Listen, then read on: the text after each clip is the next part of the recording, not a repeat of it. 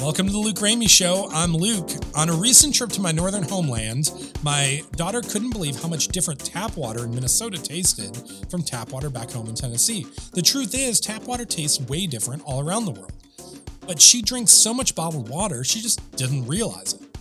Water quality is important, not just for health, but for flavor. Nicholas and Ravi started the coffee process with one goal in mind: to serve you the perfect cup of coffee. They would tell you that the quality beans are important, but equally important is the quality of water, and that's where they focus. If you are ready for the best coffee can be, find the coffee process on Facebook today and get involved with a movement that focuses not only on quality beans, but on quality water. Now let's get to today's opinion. And this one comes from my homeland that I was just in Minnesota. We shouldn't be watering our lawns in a drought. Minnesota is currently experiencing their worst drought conditions they have experienced in the last 10 years.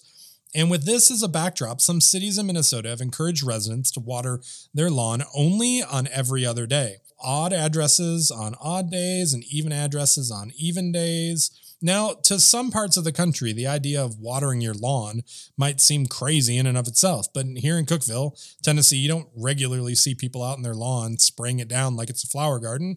And we don't have a whole lot of sprinkler systems in residential areas.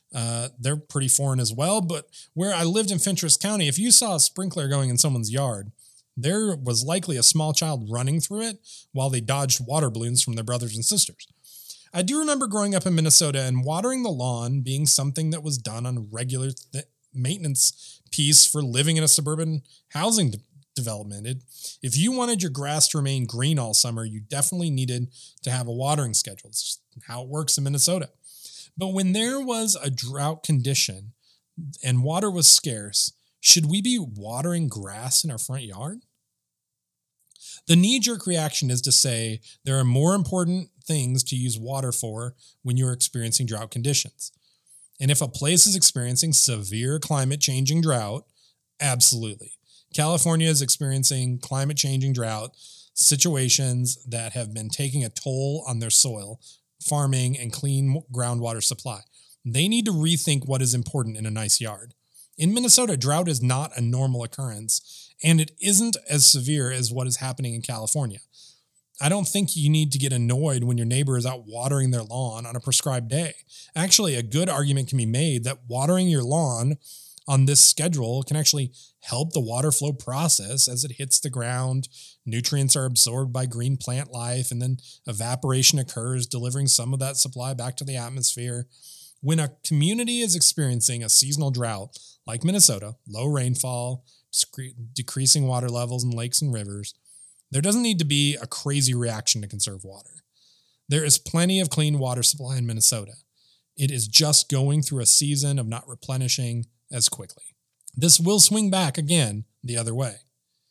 Now, in California, where they have been experiencing drought conditions and are not seasonal and seem to be worsening, I think you need to think about a possible new landscape plan for your front yard. Here is the unpopular opinion. The truth is that our world is experiencing climate change at a faster rate than it ever has. A lot of that has to do with how we farm and how we pollute. Climate change isn't something we can stop, but it is something we can slow. Climate change isn't a new discussion, and it's well-founded on good science. It is happening. People may argue about causes, but just know that changes are occurring globally. With water distribution, it has seemed that wetter places are getting wetter, drier places are getting drier. We're experiencing large sweeps and extremes. Overall, Earth temperatures are warming, but we are experiencing that locally with hotter hots, colder colds. This isn't new information. Just more people are accepting the reality now and looking for real solutions. So water your lawn. And then let's try to manage this climate change together. Thanks for your opinions, friends. Keep them coming. Thanks for listening to this episode of The Luke Ramey Show. Tune in anywhere you get podcasts for our next episode. And please hit me up on Facebook if you want to turn this opinion into a discussion. The Luke Ramey Show is produced by Cookeville Creative in Cookeville, Tennessee.